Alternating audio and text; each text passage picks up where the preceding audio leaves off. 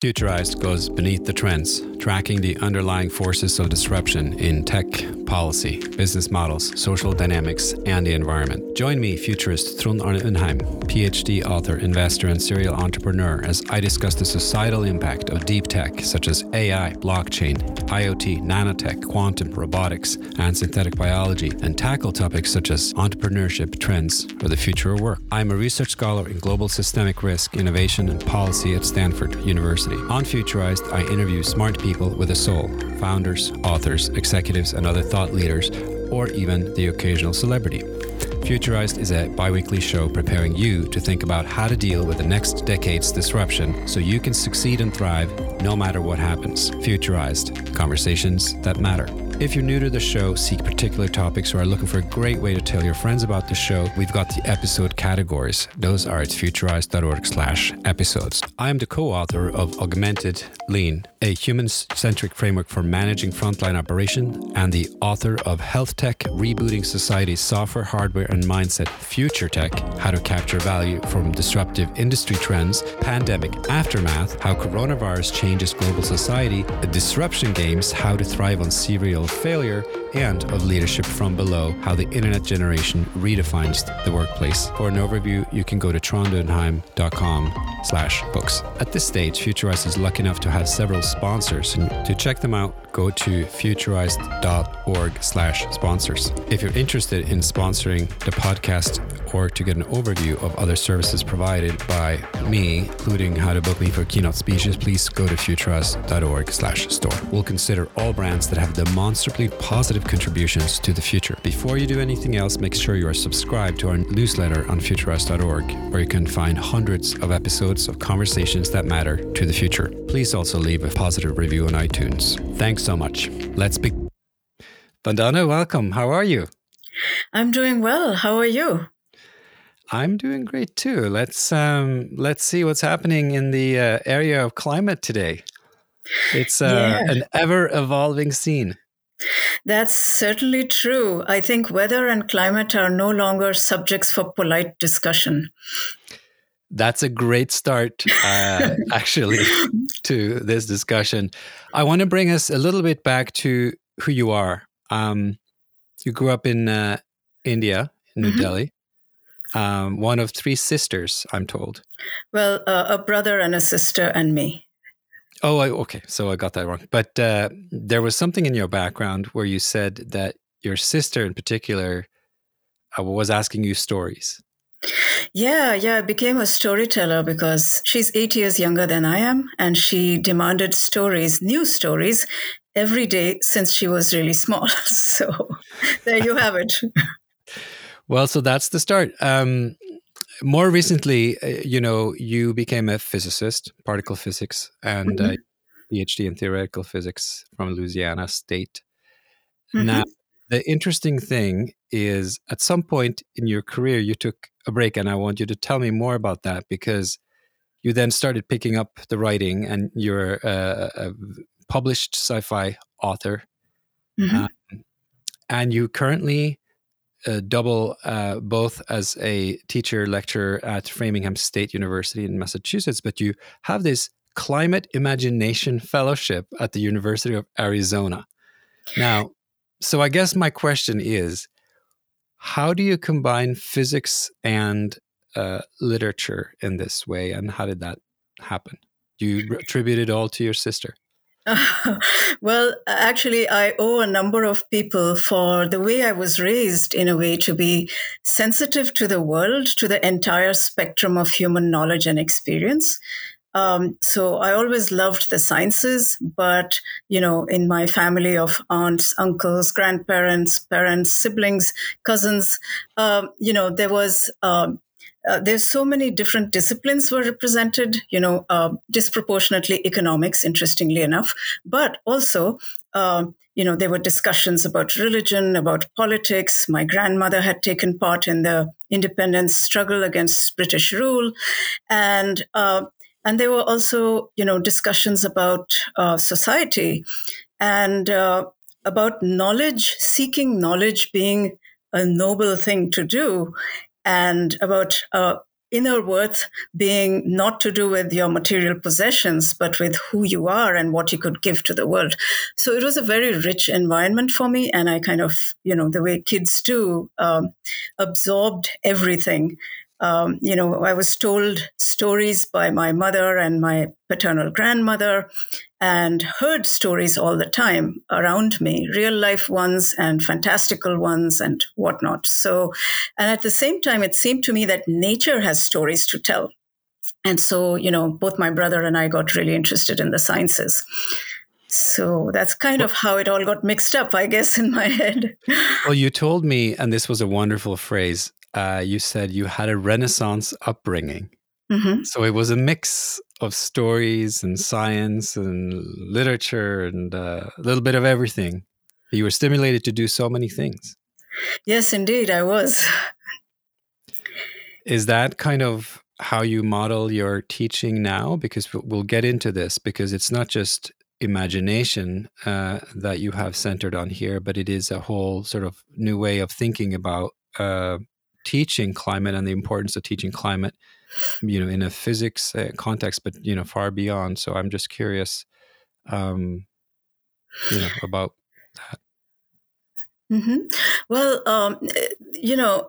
I think that I took a 10-year gap from academia, and it was kind of forced upon me because of circumstances. But nevertheless, it was a very important period for me to reflect on the world. I think when you're inside a field or inside a particular career or whatever, there's a kind of bubble that grows around you, and that bubble becomes your reality, right? So being forced outside that bubble helped me to think about physics itself, but also the world at large. Got me into writing fiction, got me into thinking about the environment, which was something I'd always been interested in. And then, years later, I found myself, in a teaching university, a wonderful, lively public university, where I could apply all that thinking, all that reflection to this very new and very terrifying, new to me at that time, terrifying problem of climate change. And I realized that I had an ethical duty to my students because they weren't learning anything about climate change or climate science or, other than information, which was often misinformation in the public sphere. And they were the ones who were going to be impacted disproportionately more than people of my generation. So I felt a kind of ethical imperative to first teach myself some basic climate science, and then secondly, to teach it in my physics classes, all my general physics classes at any rate. And so that's how I set out on this journey. And my first attempts were actually pretty sad failures, but I learned from them. So, yeah. But before we get to how you now teach it, I was just curious, how is climate change taught these days? If you think about what you were, I guess, expected to do or what you immediately were faced with. So you're teaching physics at a teaching university. What does that consist of, and where does climate change typically come in that process? Yeah, well, physics is taught. The standard way of teaching physics is that you give a lecture and students receive the knowledge, you give them practice in the material so that they become, good at the basics that informs the field. And as to how it's generally taught, well, in general, climate change is still taught as mostly a scientific technical subject. So you'll see it in earth science courses mostly. So students have to typically choose an earth science or environment course to learn about climate science. And if they happen not to choose it, then they don't learn about it. And it has also been taught in geography courses, in some social science courses as well. But again, they need not necessarily cross the bridge to the science of it. They may do it in their own contexts. So I guess what I'm trying to say is that teaching climate change is still very science and technology focused, but also very compartmentalized by discipline. and there's no holistic understanding of it. There's a very important report, I think, from the Brookings Institute by Christina Kwok in 2020 that essentially looked at the education sector at the macro level and said that while you would think that education ought to be an important ally of climate mitigation, it is actually failing us. So the mainstream education sector is failing us, and laid out some key roadblocks to quality climate education. And one of them, which I took to heart, is the lack of radical visions for climate education. So I think we have a lot of work to do. Yeah, but you have started that work, and you mentioned transdisciplinarity, or the need to go beyond disciplines. Tell us a little bit about your notion of meta concepts and how you use them to arouse, I guess, this kind of imagination in your students. Well, transdisciplinary is the word that describes my approach. And it was kind of like a homecoming for me, given my Renaissance upbringing, to realize that I could not simply teach the science, the basic science, because my students got depressed, they got anxious, they got kind of frozen into a kind of despair that prevented them from even wanting to take any kind of action. So I had to go back to the drawing board.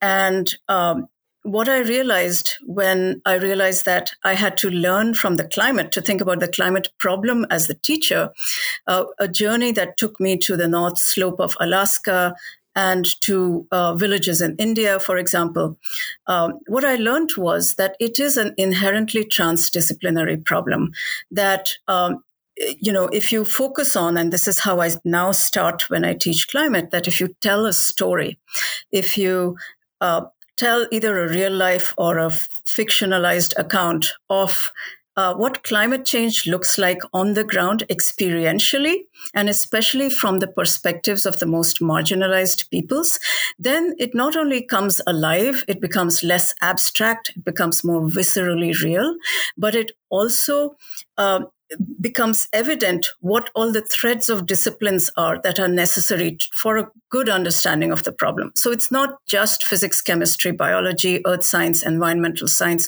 It's also sociology. It's also history. It's also culture. It's also the local environment in all its biophysical and social complexity.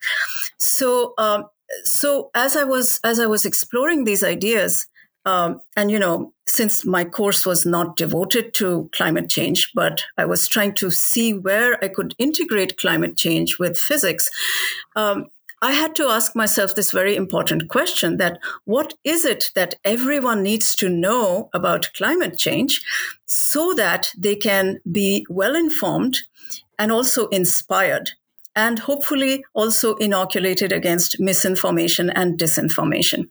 So I struggled and wrestled with that question quite a bit. And, I'm on this ongoing journey of learning more climate science as well, because it's a rapidly developing field. Where I am right now in that journey is that I've come up with a pedagogical framework where I answer that question by exploring three large concepts that I call meta concepts that provide a scaffolding to deal with not just common misconceptions, but also to kind of ground our understanding in a transdisciplinary way. So if you want me to explain them, I can. I just want to make the observation that it seems like it's a mixture here for you of experiential learning or experiential grounding in at least someone else's experience, perhaps not even yours, which which is important, I guess, in experiential learning always, because if it's just learning about your own experience, that's a lot of education doesn't even start there. But with climate learning, you're saying, for example, examples from the global south, and realizing that climate is affecting people much more directly perhaps than it is to your students who are sitting in Framingham. But then this conceptual clarity, please tell us about these meta concepts, and more importantly than just the concepts is how do you teach it? Because it would seem that concepts are just concepts. So I'm curious. So there's 3 of them. How do you even introduce them? Well, can I tell you a little story? This is Sure. one of the stories I use in the classroom. So this particular one is from Alaska, from the North Slope of Alaska, where the Inupiat have been living for several thousand years. And I visited Utqiagvik, which is the northernest place you can go to in the United States before falling into the Arctic Ocean.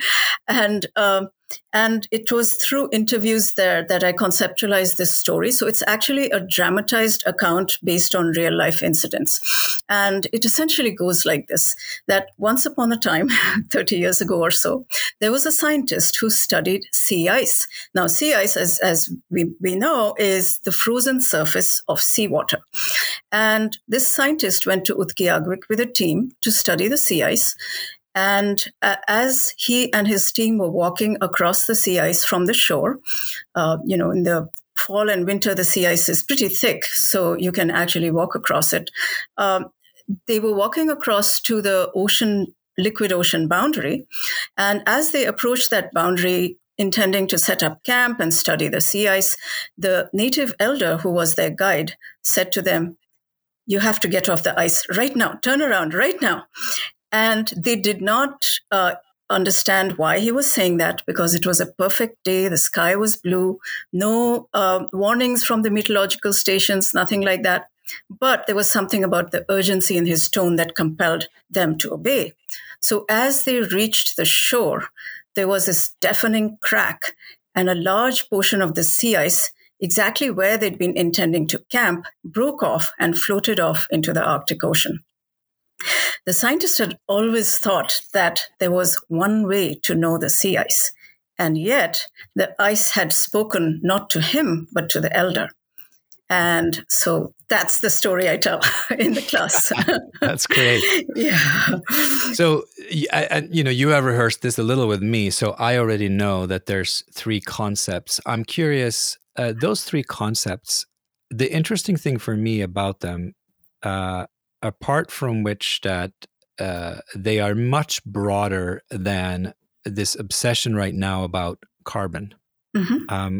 I want you to maybe just briefly explain these 3 concepts, and also to most people who are, I guess, getting on to this idea that carbon is a big issue. It is very interesting to me that you don't start there. You start with a much larger set of systemic forces that are, not to reveal much, but they are in some sort of imbalance, and that's what I want you to explain, briefly. Yeah, well, I'll try to be brief. If we start with what the kinds of questions that arise from this story I just told you, it leads naturally to an exploration of sea ice and what's happening to it. So normally before 1980s or so is when the satellite observations were made, and we found that sea ice was shrinking and is continuing to shrink rapidly in area and mass. And that's because of an imbalance, because the processes that add sea ice to the Arctic are now much slower than the processes that remove sea ice from the Arctic, and which has to do with increased global heating. And that imbalance, which is exacerbating the loss of sea ice, is connected to global imbalances. So, for instance, the carbon cycle imbalance, because carbon dioxide in the atmosphere is rising, and that's because processes that add CO2 to the atmosphere are acting faster than processes that remove CO2 from the atmosphere. So there's a dynamic imbalance in the system that manifests both on a planetary scale and on a local scale, for example, in the context of the Arctic. So, and that causes an energy imbalance, and that's why the Earth is heating up. So understanding the balance in this sense and imbalance, its opposite, is crucial to understanding what's happening to our climatic systems and our biophysical systems. So, we can also understand it in the sense of, if I in a very simple way, if I stand on the toes of one foot and try to balance myself, I sway up and down, but I can recover my balance more or less. But if I lose my balance, then, I'm on my way to falling towards the floor, towards a new state of balance. And on my way there, I'm in a state of imbalance or change. So how is that relatable to the climate context?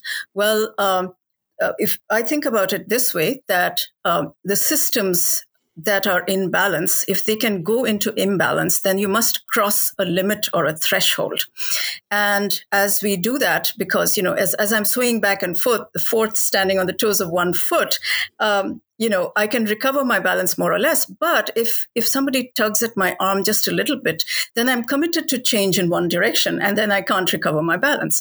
And that's what's happened to the carbon cycle. That's what's happened to the energy balance, and so on and so forth. And so this idea of critical thresholds is really important. And at the global scale, they manifest as what are now called planetary boundaries. And there are 9 of them that have been identified, of which we have crossed 5, and climate change is one of them. And this planetary boundaries framework is a work in progress, but it's very, very interesting. And one of the things it does is to point out exactly what you just said, that the problem is not just carbon. So if we look at the 5 transgressed boundaries, it's climate change, of course. So that's the carbon cycle being messed up. There's also the nitrogen and phosphorus cycles that are way out of whack. There's biosphere integrity. We're destroying ecosystems at an unprecedented rate. We're in the Earth's 6th mass extinction.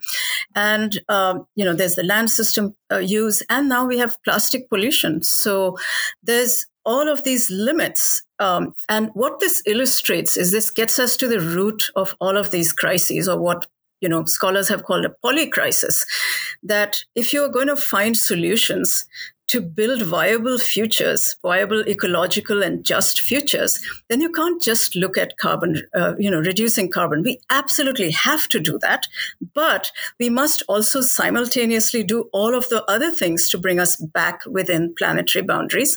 And that means looking critically at the root causes of all of these problems. And ultimately, we are looking at an unequal distribution of power, a system that is inherently unjust. And that is what a socioeconomic globalized system, that is what we are up against.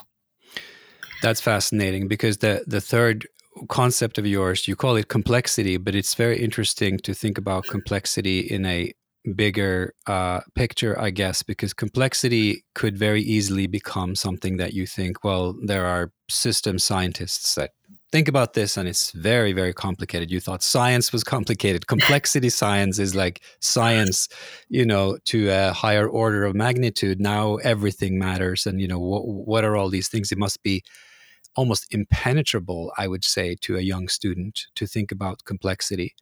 But now you are grounding this complexity now in, and this is what fascinates me quite a bit. So all of these 3 concepts, the balance, imbalance, the planetary boundaries, and then this complexity, you are grounding, I guess, the 3 of these concepts in this justice-centered pedagogy, you call it, basically. Mm-hmm. So how does that help us? How does that help your students to in concrete terms? What does it do for them? So you're presenting them with these 3 concepts. You've given us some vivid examples. But I'm just curious now, it still is, of course, complicated. It's complex. Mm-hmm. It must be very easy. I mean, I feel at times that I'm studying this all the time, but it is overwhelmingly complex. And even if I thought I understood the system, I feel the politics and the uphill battle we're facing is just devastating. So how do you actually teach, what to do about that, and how does it relate to kind of, I guess at first sight, I would think bringing in the global South just makes me even more depressed.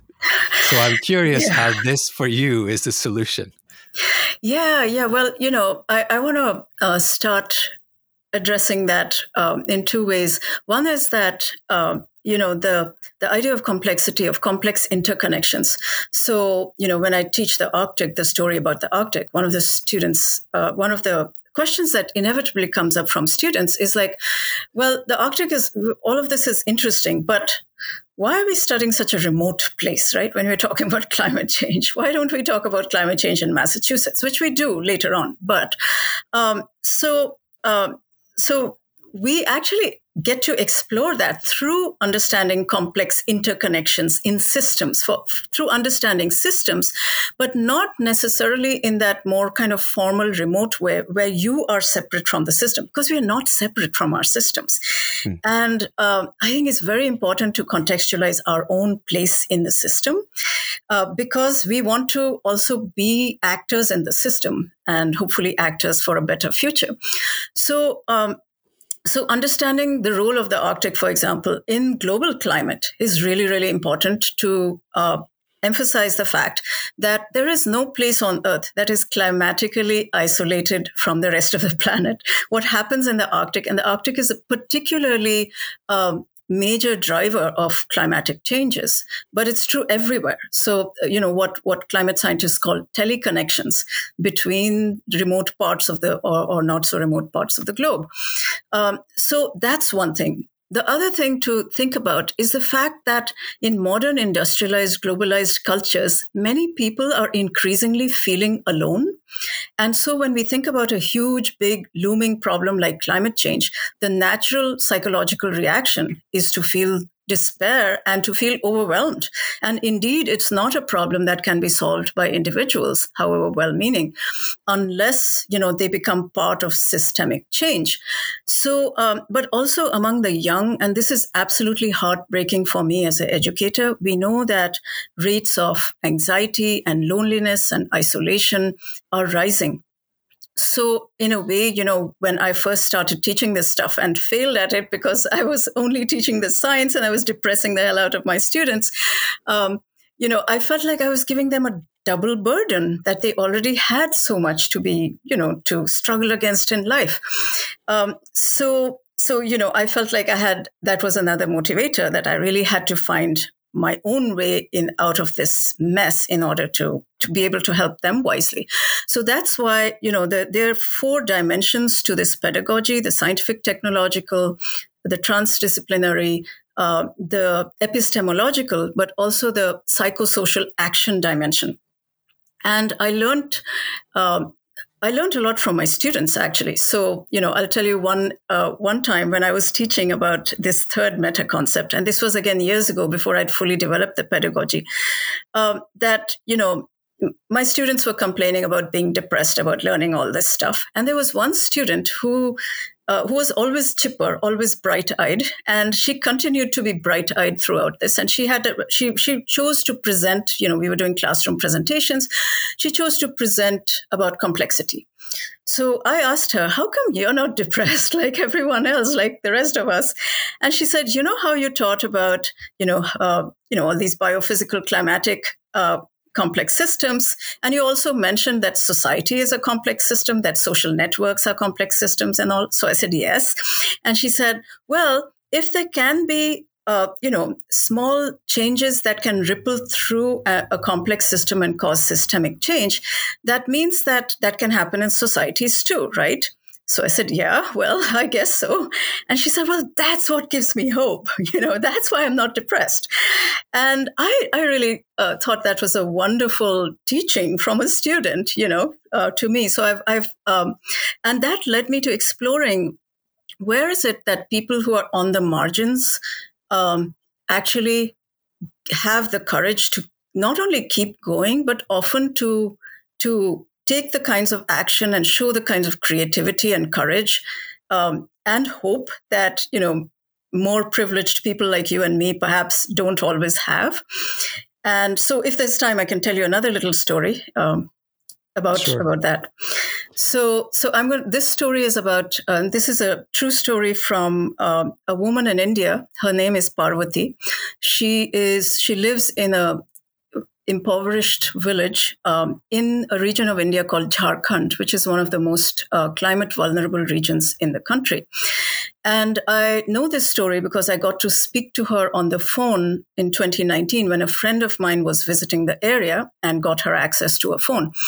And what she told me was that about 25 years ago, that region used to be covered with thick forests, populated with bears and tigers and all of that, relatively cool climate. And there were all these village communities that were living close to the forests or in the forests and actually thriving quite well with some agriculture. And then the forest itself giving off its produce for their well-being. And then massive deforestation started to happen for mining, for quarrying, for road building, and all of that. And many of the local forests vanished. So Parvati and other village women, about 22 years ago or so, decided they would do something about it. And they started to protect their last remaining forest of 200 hectares. Often engaging in the dangerous task of driving off would-be loggers, patrolling the forest every morning, digging ponds for the animals, as she told me, and also making mud and stone check dams to keep the streams inside the forest because the outside landscape was so desertified. And back in 2019, when I spoke to her, she told me that the groundwater had gone up. So the agriculture, which had started failing after the deforestation, was actually recovering enough that they could actually get some yield from their crops. And not just that, but malaria had gone down. The animals were coming back, other than the tiger, and they could manage again. They could live again. They had water security and therefore food security. And she was very proud of the work that they had done. And she said, "We still do it." And she said, "Come and see what we do. Come visit with us." So, and there was so much ebullience and so much determination and positivity in her voice that I was really impressed that people, who had their backs against the wall in a sense, and this was a matter of survival for them. And this is what she had done, she and the other women. And so whenever I feel, so this is one of the stories, this is one of my teaching stories. And we discuss this in the classroom. And whenever I personally feel like I'm losing courage or hope or whatever, then I remember this and I tell myself that I have to buck up and work through those difficult emotions, because you can't throw them aside. You can't pretend they're not there. You have to work through them until you get to the point where you can do the work. So it seems to me that in your approach and in many approaches that are looking at scenarios, there is this mix of positive and negative thinking about the future. You kind of needed both, because even some of the negative stuff can at least give you some clarity. But then these positive nuggets, and it seems that in your experience, these nuggets have to be real examples for people to believe them, especially if they are from far away, and that's very powerful. I wanted to maybe take our discussion towards sort of a future outlook, and I want to ask you, where do you see our world going? You said, you're passionately teaching climate change, but this is currently ongoing quite rapidly. What kind of timeline do we have before we need to act in your view? Well, I think the time to act is yesterday, but I think that we need changes on multiple timescales. We need immediate changes to ward off things that are going to be hard to reverse. We need long-term changes, including adaptive changes to things that are going to continue to happen, like sea level rise, even if we stopped emissions tomorrow. And then we need to look at the long view in the future as well, because if we're only thinking till 2100, that's insufficient, right? I mean, the future doesn't suddenly end at that point. So it's really all of these things that we need to think about. And that's also why I think climate change forces us to recognize that, to echo Margaret Atwood, that it's not just climate change, it's everything change. And so it's public, it's political, but it's also personal. It's across disciplines, it's across geographies, it's across national boundaries. It's also across paradigms, it's across worldviews. So I think that I think that if we only focus on either the immediate future or the far future, or just 2100, we are actually missing out, because I think what we need to do is to recognize that we live in rotten systems. We live in unequal systems. And in fact, we've been driven to this point because of a power hierarchy, because we have 10% of the top economically well-off people, for instance, causing 50% of the individual-based carbon dioxide emissions. So not just that, but they build systems that ensure that wealth and power flow to the top of a pyramidal system. So if that is the root cause of our polycrisis, then it is essential to build justice into everything that we think about and do. So I'm particularly inspired by the indigenous writer Kyle White, who's also a professor at, I believe, the University of Michigan. And he has written a beautiful essay called Time as Kinship, which is a way of thinking about time, not only as linear time, which is the default for us scientists particularly, but in general for many of us in modern societies. And we have to know about the past of the climate, the present of the climate, and the various future scenarios of the climate. That's very important to know what's coming up, to contextualize with the past, all of that. But that's not the only way to think about time.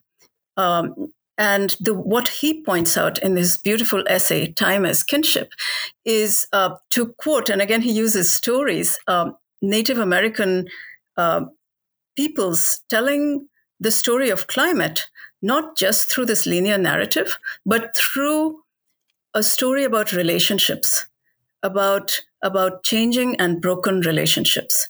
So if you recognize that this is a problem to do with relationships, unequal power balances, but also broken relationships between human and human, between human and the non-human, between humans and the rest of the universe, all of that. If we recognize that, that completely decenters you from the old paradigm, at least in my view. And so it's no less an urgent task to look at climate change in this way. Because there are ways of thinking about, and this behooves us to think collectively, to get in groups and think collectively, and to brainstorm collectively and say, okay, we need to make change, but we must also be willing to be changed by those changes. So, what we think of as who we are, our identities, our personal space, all of that will change as well. It's not one thing or the other, it's all of it. And so it's a much richer and more generous view of time that I think in a sense, frees us from being committed only to the linear time narrative, and to think more richly and to get together and figure out, across our differences, to really listen to each other and say, well, okay, what do we need to do to make change here in this town? That is also at the same time thinking globally, like, okay, if we're going to completely change how we do things in this town, in this family, in this neighborhood, and then maybe connect to other towns and across the world and ask them how they're making changes and kind of viralize the whole thing. So I haven't yet had the chance, but I want to brainstorm like that someday, so and someday soon, because we can't wait either. So I don't know if that answers your question, though. It gives me a new question, and it actually blocks my second question, because I was going to ask you to talk more about science fiction, because that was sort of, I guess, my framing for you was a mix of an educator and someone who writes sci-fi. But I realize now that your storytelling framing here is much broader than just thinking about the future, precisely for what you just said. So the point here is actually more empathy and storytelling across time boundaries than it is just imagining a positive or a negative future. And I think that's, at least for me at this point, with all some work that I'm doing, it's a great reminder, because there are a lot of lessons in history that probably have been hidden, in the sense that, even a lot of great literature was perhaps taken for granted that the environment around them was stable, so they focused on the people. And I actually want to ask a different question than sci-fi. I want to ask if, when you think back on the great literary works that you have read in the past, if those people had realized how much the natural world was going to change, do you think that we would see more nature in the great works of literature of the past? Well, as far as Anglophone literature is concerned, I think that's true. I think the person who's best qualified to talk about it is the writer Amitav Ghosh, whose book, The Nutmeg's Curse, is really, really worth reading. But also before that, his book of essays, The Great Derangement, talks about that and talks about how the form of the novel in its current form actually mimics a kind of I would say, a theory in a way of geology, which is uniformitarianism, where you assume a certain continuity in the natural world so that you can just focus on the human, but you're also making a deliberate disconnection with the rest of the natural world through ideas like human dominance over nature and so on and so forth. So he talks about that, and he talks about how colonialism spreads these ideas and so on. I do think that that's the case. In fact, that's one of the reasons why I read and write speculative fiction, because mainstream mimetic Anglophone fiction particularly basically assumes that there's nothing but humans on this planet, that, you know, rocks and weather systems and bears and whales and so on don't exist, except as possibly a backdrop, and even then it's rare. So, you know, I mean, I know I'm making a caricature here, but, you know, novels about